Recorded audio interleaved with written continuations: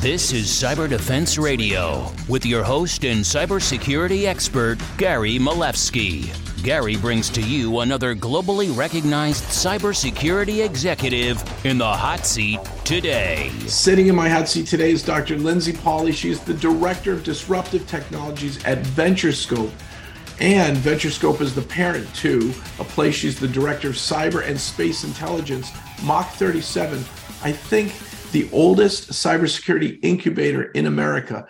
And she also has experience in the past working at RAND on cyber policy. But today we're going to talk about some of her hot investments that are pretty disruptive. Dr. Pauly, welcome to the hot seat. Hi, Gary. Thank you so much for having me. Well, it's an honor to have you. And tell us a little bit about VentureScope and Mach 37, and let's drill down on some of your favorite cyber investments. Absolutely. So VentureScope was stood up about 13 years ago in 2009. And there we like to say that we deliver deep innovation and venture investment expertise to enable corporate, government, and entrepreneurial stakeholders in evolving their strategies, expanding their partnerships, and really helping them learn how to better navigate and leverage the emergent technology landscapes that are around them. And Mach 37, as you mentioned, a child company to VentureScope, was originally stood up back by the state of Virginia in 2013 as a division of the Virginia Innovation Partnership Corporation, I believe, formerly known as CIT, but eventually became fully owned and operated by VentureScope. So Mach is at its core a startup accelerator designed to facilitate the creation of generation of cyber companies, next-gen technology, so startups that are really pushing the envelope on new capabilities. And there's a couple ways that Mach does that. So the first is, we're constantly monitoring the market for startups that are coming online in particular areas of interest. And some of the ways we get those areas of interest are by also watching investment trends and, broader stakeholder landscape for new demand signals that are coming out of there. And the ultimate goal of that, obviously, is to identify what we believe to be the top startups and then invite them into our accelerator and ultimately invest in the most promising of those startups. So Mach's had about 15 cohorts now. We've accelerated some of the most amazing and exciting startups in the space. So a couple of them, just to mention, are Fortrace. Fortrace has developed automated adversarial recon findings to make adversarial intelligence more usable and cost-effective by their clients. We have RunSafe, known as the fastest growing Virginia-based cybersecurity company that protects embedded software for critical infrastructure. And that includes things like the electrified networks and critical infrastructure for electric vehicle charging stations. And RunSafe now has been operating across 3 continents, so growing exponentially. And then finally, one of my personal favorite, Quantum Trilogy. They have built a fully integrated quantum communications infrastructure that protects voice, messaging, and other data transmission systems. So definitely some exciting companies. And, based on our trends that we're seeing in 2023, I'm sure we're going to see some more exciting companies coming down the pipeline. They sound great. These 3 sound great. And I'm assuming you're always looking for something that, first off, nobody else has done before or hasn't done it in this way. Could you talk about what is disruptive in cyber? What does that mean to you? So to me personally, something that's disruptive in cyber is something that is going to fundamentally disrupt the way that the current market or current investor landscape is operating. So when we think about, possible examples of that, things like quantum, we've been working on quantum for several years now, and nothing has really generated and materialized that's been groundbreaking. We have Quantum Trilogy that I just mentioned that I think is starting to reach that threshold. So areas like that where we're reaching both a technological threshold point and are also seeing investors excited about it as well is where we start seeing the disruptive emergent tech area start coalescing. So making things safer, more secure, unbreakable, even in cyber. It's going to be difficult for someone to eavesdrop on a quantum VoIP call unless they have their own quantum computer that might be a little bit faster, or the ability to record the VoIP, but it's all scrambled, and then spend, who knows, months, weeks, years trying to decode the conversation. So that's super innovative. And if they can pull that off in a easy to deploy way, I'm sure it's going to take off. That's really amazing.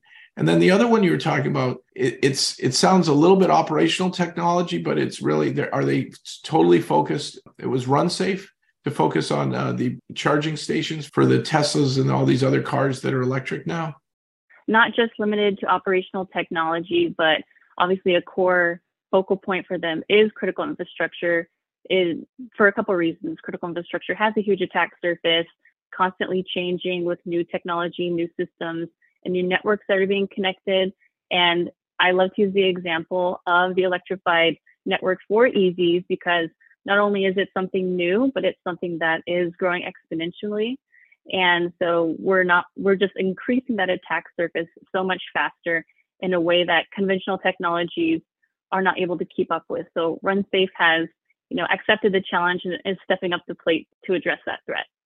Our viewers and listeners may not believe this, but even gas stations have had to do two things. One is deploy network access control because the pumps are on Wi-Fi, right? And the two is physical security to ensure that card skimming doesn't happen. So the fact that it's, it looks like it's just a charging station, it's a complex, almost like an ATM machine. It just happens to charge your vehicle, but it deals with credit cards and PCI compliance issues and so much more. So that's a real interesting investment in a great direction. When you find these companies, you find them really young, right? In other words, they need some business development support. They need some sales and marketing support. What does an incubator and accelerator like Mach 37 do for them? Great question. So there's actually a distinction between what we would call an incubator and what Mach 37 is, which is an accelerator. So an incubator deals with companies that are much younger. They may need support in fully fleshing out what their technology looks like, how to productize it better, how do they even speak about it, forming a leadership group. So those are your more traditional incubator type entities. An accelerator is the next step. So once you have, a solid leadership group, you have, a TRL 3 to 4, technology readiness level 3 to 4 products, you would come to an accelerator, and an accelerator like Mach 37 would provide support in helping you build out your network, teaching you how to better communicate your value proposition and your product to investors in particular, and to members of the C-suite who you may be pitching to in around 2 or 3 meetings before your product is actually purchased by a large enterprise. Similarly, we would do introductions to very niche clients like the US government, select branches, primes.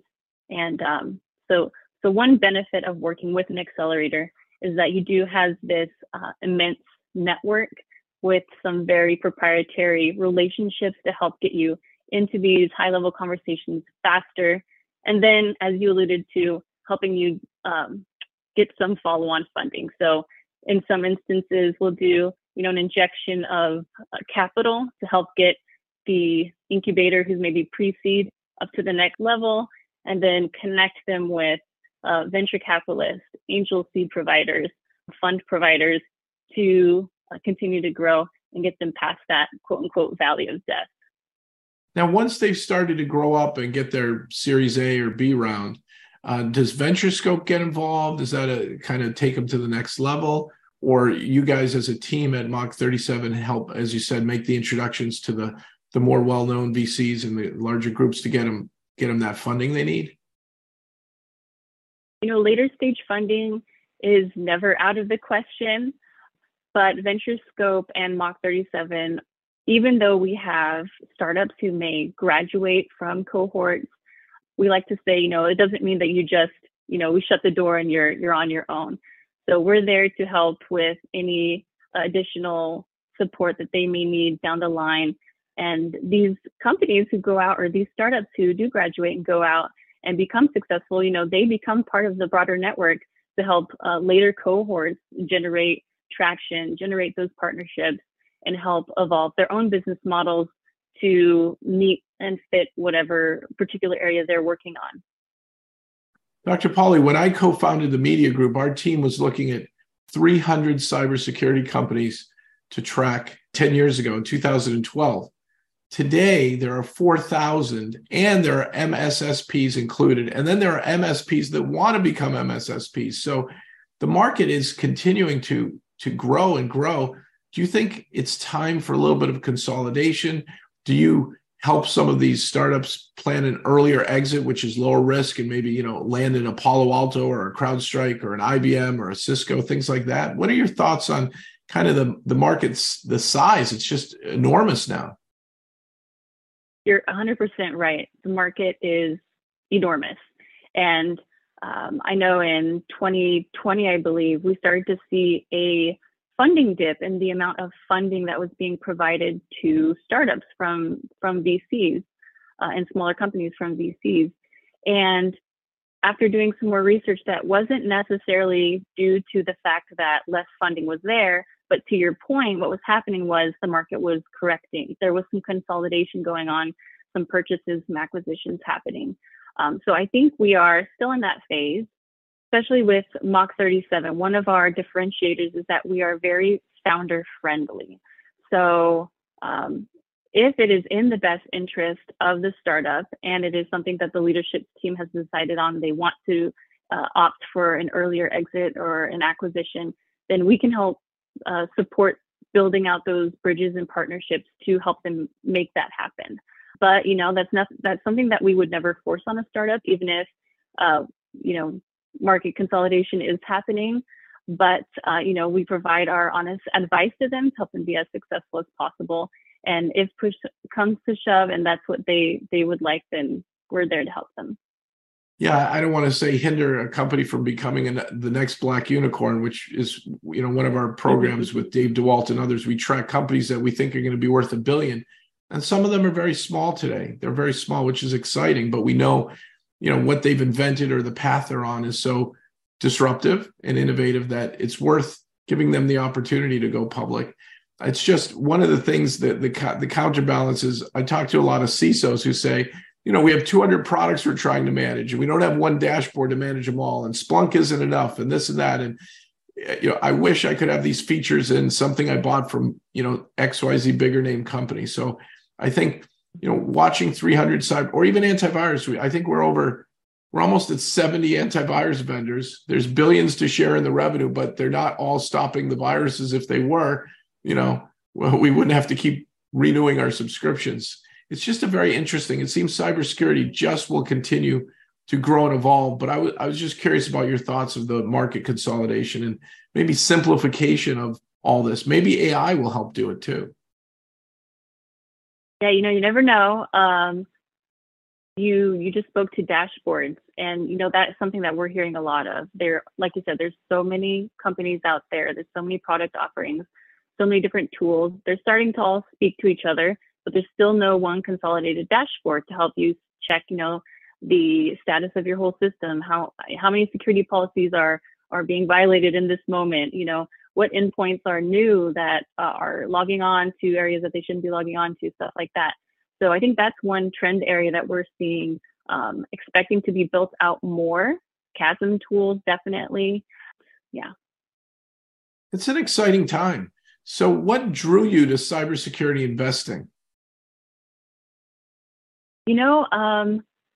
I think it was definitely the exposure to the cyber policy world. So I had started, as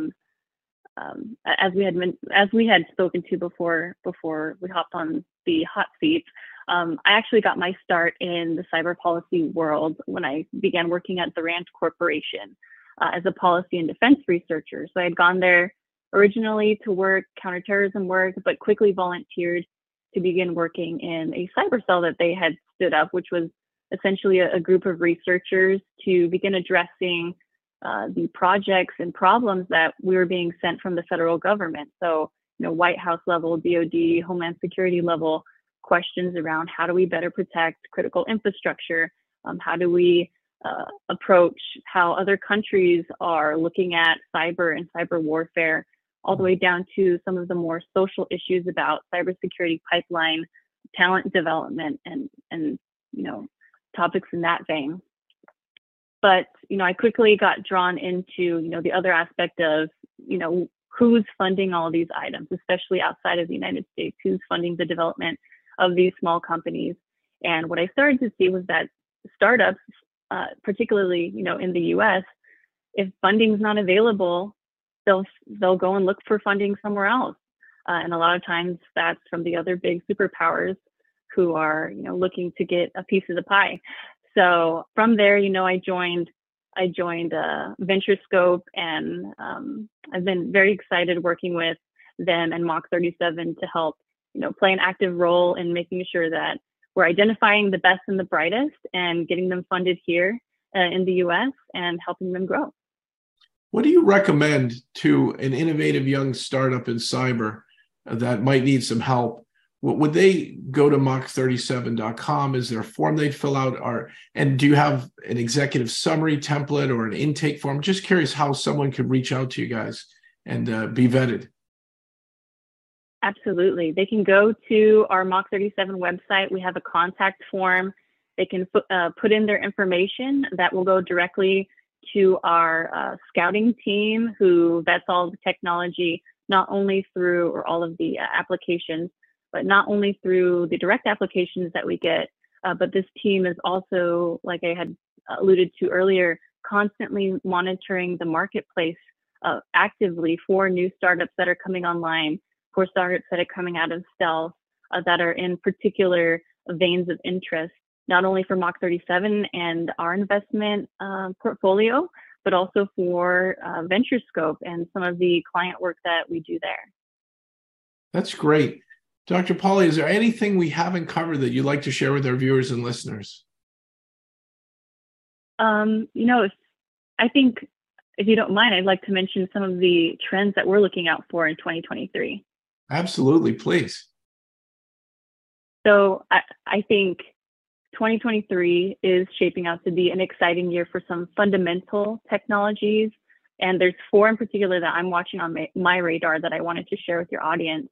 And the first is probably no surprise. It's securing our supply chain for technology components. And this topic's one that seems to always be on like the top 10 trends to look out for.